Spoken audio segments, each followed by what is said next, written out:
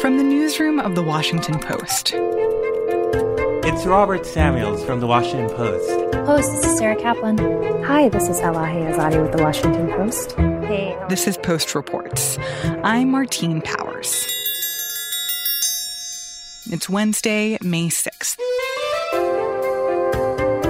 Today, rewriting the campaign playbook, how Americans are weighing risks, and the anxiety-fueled hellscape that is the grocery store. In a typical election year, candidates from dog catcher all the way up to presidential nominee would be spending their days meeting people right now. They'd be raising money from donors in living rooms around the country. They would be going to rallies and events. Their staffs would be out on the street registering voters at farmers markets and things like that. And right now, because of this virus, none of that is happening. My name is Michael Shear. I'm a national political reporter for The Washington Post. And so now that people are basically not allowed to come into close physical contact with each other, what are we seeing from these campaigns instead? Thousands and thousands of Zoom calls. Hey, everybody. Hope you're, all things considered, doing well. Let me get for those who have video, let me get a thumbs up that you can hear me okay. We are starting to do more online meetings like this.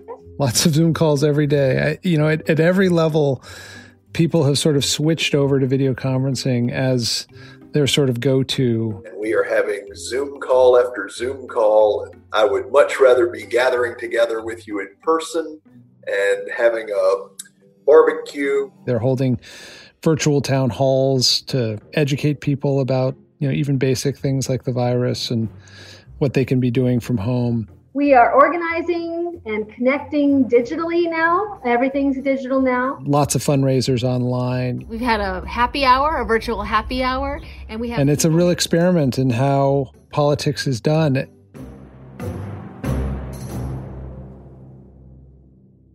We've had this trend now for, more than a decade, maybe 15 years of politics moving online and the art of campaigning being more based on email, being based on what's in your cell phone, being based on social media.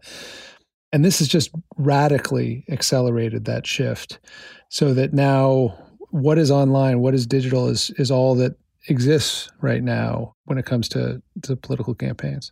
And of course, we've seen this with Joe Biden in terms of him having these live streams from the studio that's now in the basement of his house. And President Trump is doing a lot of digital campaigning. But how is this playing out for smaller races? Campaigns are very scalable things. And running for dog catcher in your community is not so different from running for president at a fundamental level. And so you see a lot of the similar things happening, but on a scale that's just radically smaller. So I spoke with a state legislative candidate in Arizona. She's running as a Democrat. Her name is Kathy Kinect.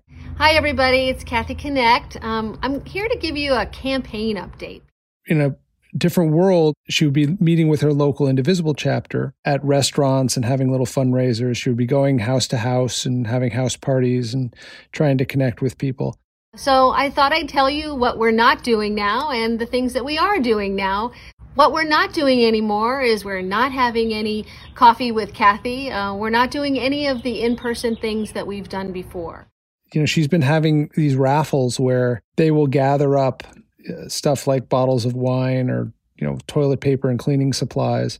And if you come to the Zoom call and give $4 or $5 or $10 to Act Blue account and within a certain window, they turn it into a raffle and they raffle off prizes to the people. The toilet paper? Yeah, the toilet paper. So voters have won toilet paper as part of fundraisers for Kathy. She's living with her adult children who are tech savvy, and a lot of her voters, and this is outside of Phoenix, are retired voters. And so she's been connecting with voters and saying, hey, what do you need? Do you need help with tech support? I can have my daughter help you out. It's all the same stuff you would be doing, but it's just everybody's sitting in different places in front of their computer. And are there other kind of creative ideas that candidates have come up with in terms of how to reach people during this time where everyone's just stuck at home? So in Arizona, the Democratic Senate candidate there, Mark Kelly, is a former astronaut, has been taking to Instagram Live in the afternoons, in one case with his brother, who's also an astronaut, to talk about what it's like to be in space in isolation. Hey everybody, It's Mark Kelly, and this book's about space. I want to tell you a little bit about this. So I wrote this book after my first space flight. And in one case, to read a children's book. Mousetronaut, based on a partially true story. So, the space shuttle was all set for a launch, and the astronauts are doing their last-minute training. Well, what are some of the other challenges that the candidates that you've talked to have said that they are facing right now? I mean, the broader macro issues are you have more people at home with time on their hands than probably any time in American history. At the same time, you probably have more people not thinking about politics in an election year than any time in American history because they have so many other concerns, massive job loss, economic issues, health concerns. And so the challenge for organizers in all these campaigns is to figure out how to take advantage of people having lots of time on their hands and try and find a way to engage them back into the political space. I mean, there is a percentage of Americans who are deeply partisan, who view all of this as a partisan event. The president has done really well or has done really poorly, or the Democratic governors are doing really well or doing poorly. But there's a lot of Americans, and these are the people that these campaigns are designed to reach, who are not focused on politics on a day-to-day basis, or who are torn between both parties, who don't really feel much allegiance to either party. And those are the targets of these campaigns right now, and that's sort of the challenge.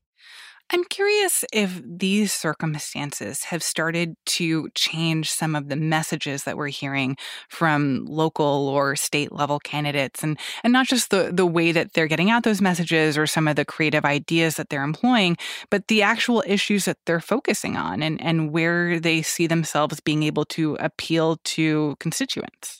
Yeah, I think it's been pretty dramatic. A lot of the campaigns have actually shifted in their campaigning away from campaign messages. So they're no longer talking about policies or why they are better than the other candidate or what they're going to do if they're elected to office. They're asking people, how can we help? What can we do for you? And this is even true at the presidential level. The Trump campaign boasts about a couple examples they have of Trump campaign volunteers who are calling people saying, how are you doing? And if they need help, they're going out and buying groceries for them and delivering the groceries to their house. The Biden campaign talks about their campaign is sort of one based around the empathy of their candidate. And their organizers also, when they're calling voters right now or texting voters, they're offering information and they're offering sympathy and they're seeing how they can sort of make a connection right now at the level where voters are at, which is, I'm scared, I'm worried, I don't know what to do, and I may need some help. And none of that would have been happening without this. I mean, without this, we would be talking about, what should the tax rates be, or what should we do about immigration? And the issue discussion has sort of faded into the background. And then how are we seeing this switch to digital organizing affect the actual staff that these politicians are employing?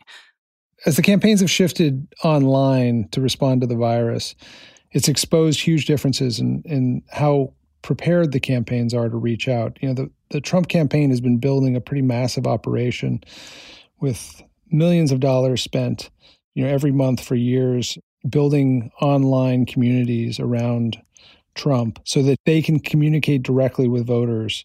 They have a nightly television show that tends to get more than 1 million viewers a night. They have large staffs. They have big volunteer networks. The Biden campaign is trying to begin to catch up, but they're coming out of sort of a standing start. They finished the primary despite their campaign, which was tiny. They haven't yet added a ton of staff to their digital operation, and they're trying to produce the content they want and need to reach these people. I also wonder how these questions about what the actual election will look like are affecting campaigns and how they're preparing for that. We have a lot of states where either it's not clear whether there is going to be an in-person election, or there are a lot of unanswered questions about what the options are going to be for voting by mail or voting absentee. And how is that playing into the strategy that campaigns are employing to get out the vote if they don't know what getting out the vote is going to actually look like? Well, in the short term, what it means is a lot more focus on using the cell phone as like the fundamental way of contacting voters. I mean, both campaigns on the presidential level, also at some of the down ballot races, have basically apps they can give their volunteers, give them phone numbers to call, give them scripts to read, give them surveys to fill out about what people tell them, that keep data on who's being contacted. There's lots of texting programs. So that said, there's so much uncertain now and so much that is not being done that it's not clear what's going to happen later this year. I mean, for instance, we've seen a lot of the Democratic primaries be delayed until June, which is actually outside the standard window for appointing delegates to the Democratic Convention. Secretaries of state and election supervisors around the country are scrambling now to shift and focus more on vote-by-mail elections. Most of the key swing states that will matter in the presidential race already have absentee voting by mail.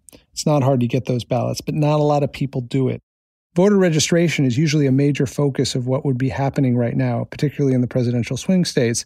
And voter registration is something that is usually done by putting people with clipboards in places that people gather. And no one's gathering. You can't really stand outside a supermarket or, go into an apartment building to try and get people to register to vote. And that's a real concern, I think, for both parties in terms of how they're going to find the voters they know they need to find to win and get onto the rolls before November. Michael Shear is a national political reporter for The Post.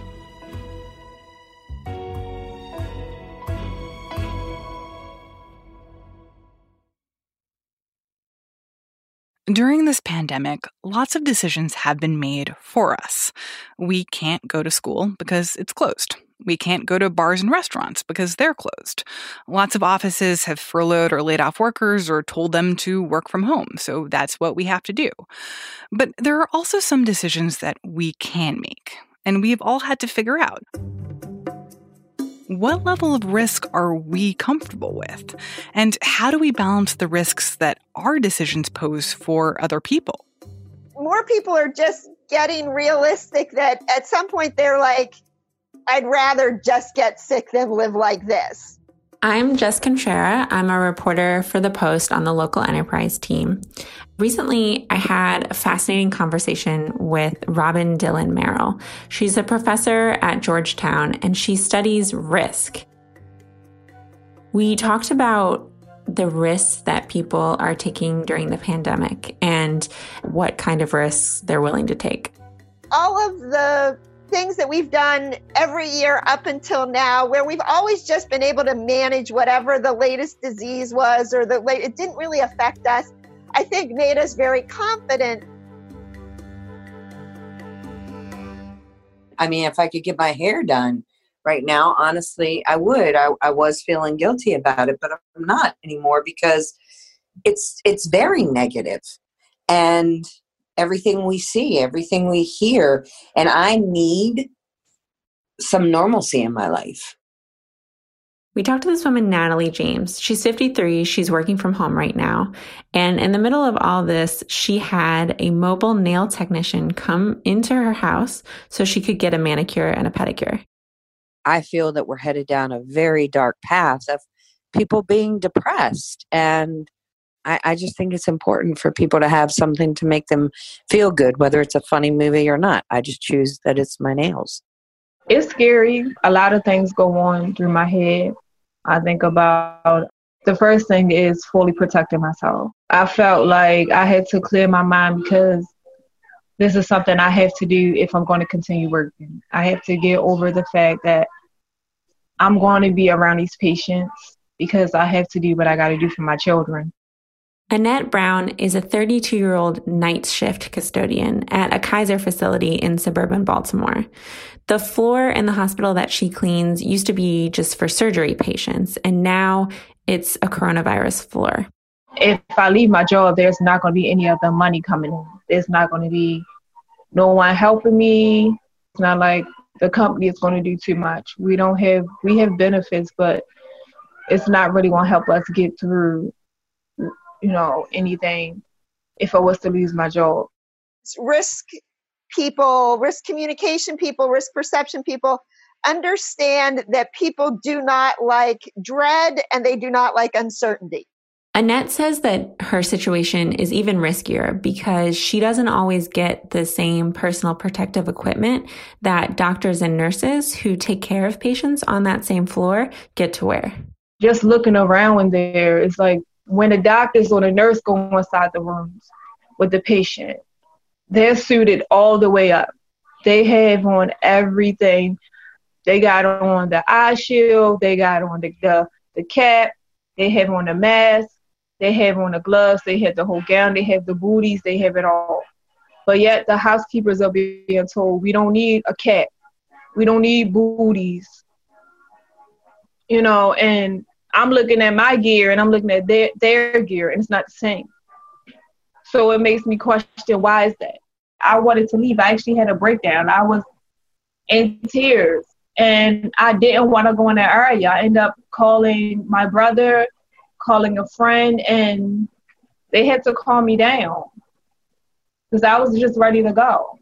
I just felt like my life this job is not worth my life.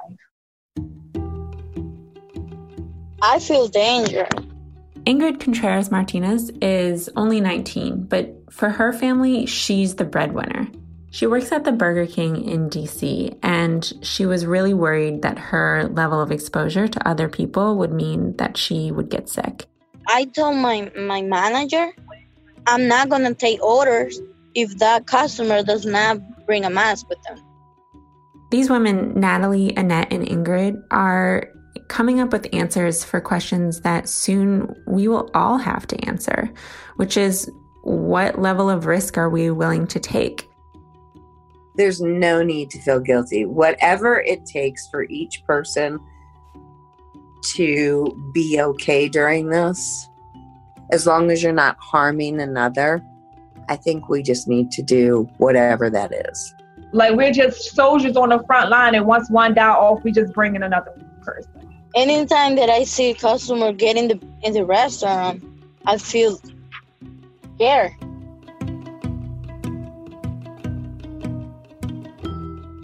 This is really tricky because all of these women, they're all making risk assessments just like the rest of us. But they have different levels of choices. And for a lot of people, it doesn't really feel like they have a choice. It's worse on the most socially, economically disadvantaged people. I think people need to figure out for each individual situation how you're going to successfully manage the risk. We're always making risk assessments, but what makes these choices different is that during a pandemic, every choice you make impacts not just you and your health, but the health of so many other people. Jessica Contreras reported the story with Marissa Lang, Samantha Schmidt, Hannah Natanson, Jesse Doherty, and Paul Schwartzman.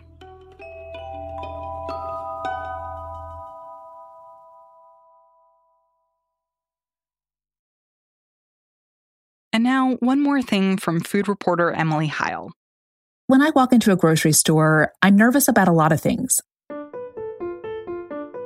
I'm thinking that maybe they won't have the things that I need. And what if an entire aisle is wiped out? What if I can't get any proteins? What if I can't get any vegetables?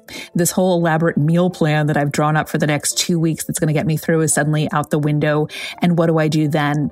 And then there's the just being in the store makes me very anxious. I'm looking at other shoppers.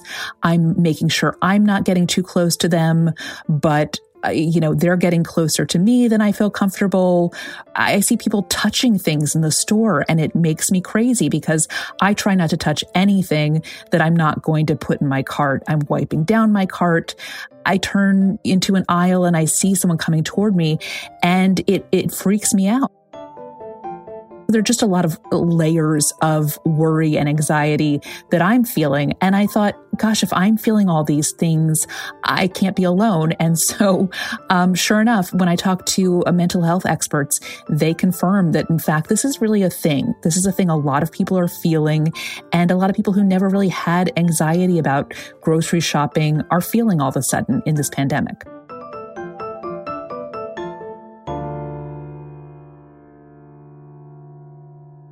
So there are so many factors that are at play here that are making us all really anxious in the grocery store right now. You know, before we even get to a store, we might see lines, we might see security outside. That immediately causes some anxiety. Also, the issue of competition. You're thinking, if there's one thing of toilet paper, you know, am I going to lunge at it? Am I ready to do that? You're looking at your fellow shoppers more as competitors than you are neighbors.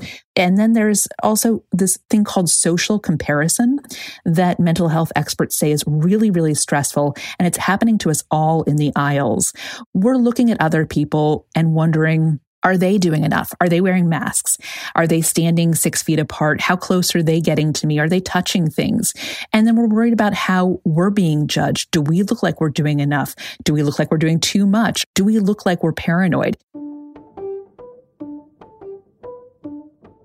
There are ways to manage grocery store anxiety these days. And first of all, if you can do this, you can get grocery delivery services. They're more expensive, sure. And in some places, there are weeks-long waits to get things, but that's certainly one way to avoid the grocery store. And if you have to go to the grocery store and you're feeling anxious, the key is to really understand what's happening to you, that it's normal, that you're not some crazy person who's being unreasonable. You can try breathing techniques to calm yourself down, slower, deeper breaths. Also, try a little patience is what one therapist mentioned to me. Just try to go a little slower, even if you're trying to rush. And also, both of the therapists that I've talked to said, try kindness, thinking about other people and understanding that these things that you're seeing in other people that are making you really upset, that they're too close, they're not wearing masks, that they're maybe acting from a place of stress and anxiety, just like you are. And that, you know, this is something we have to all get through together. And thinking about it from that perspective might help your anxiety level, if only just to get you out of your head for just a minute. Emily Heil writes about food for The Post.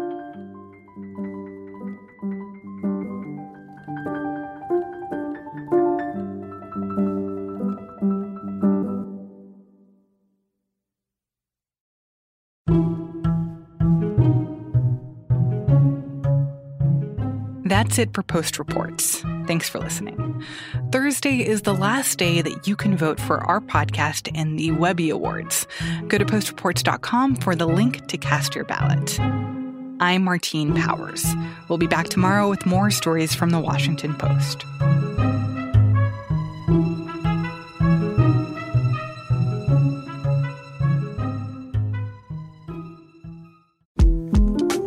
The 2024 presidential campaign features two candidates who are very well known to Americans. And yet, there's complexity at every turn.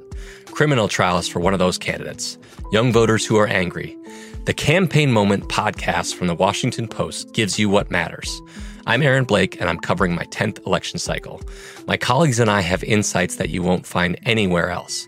So follow The Campaign Moment right now, wherever you're listening.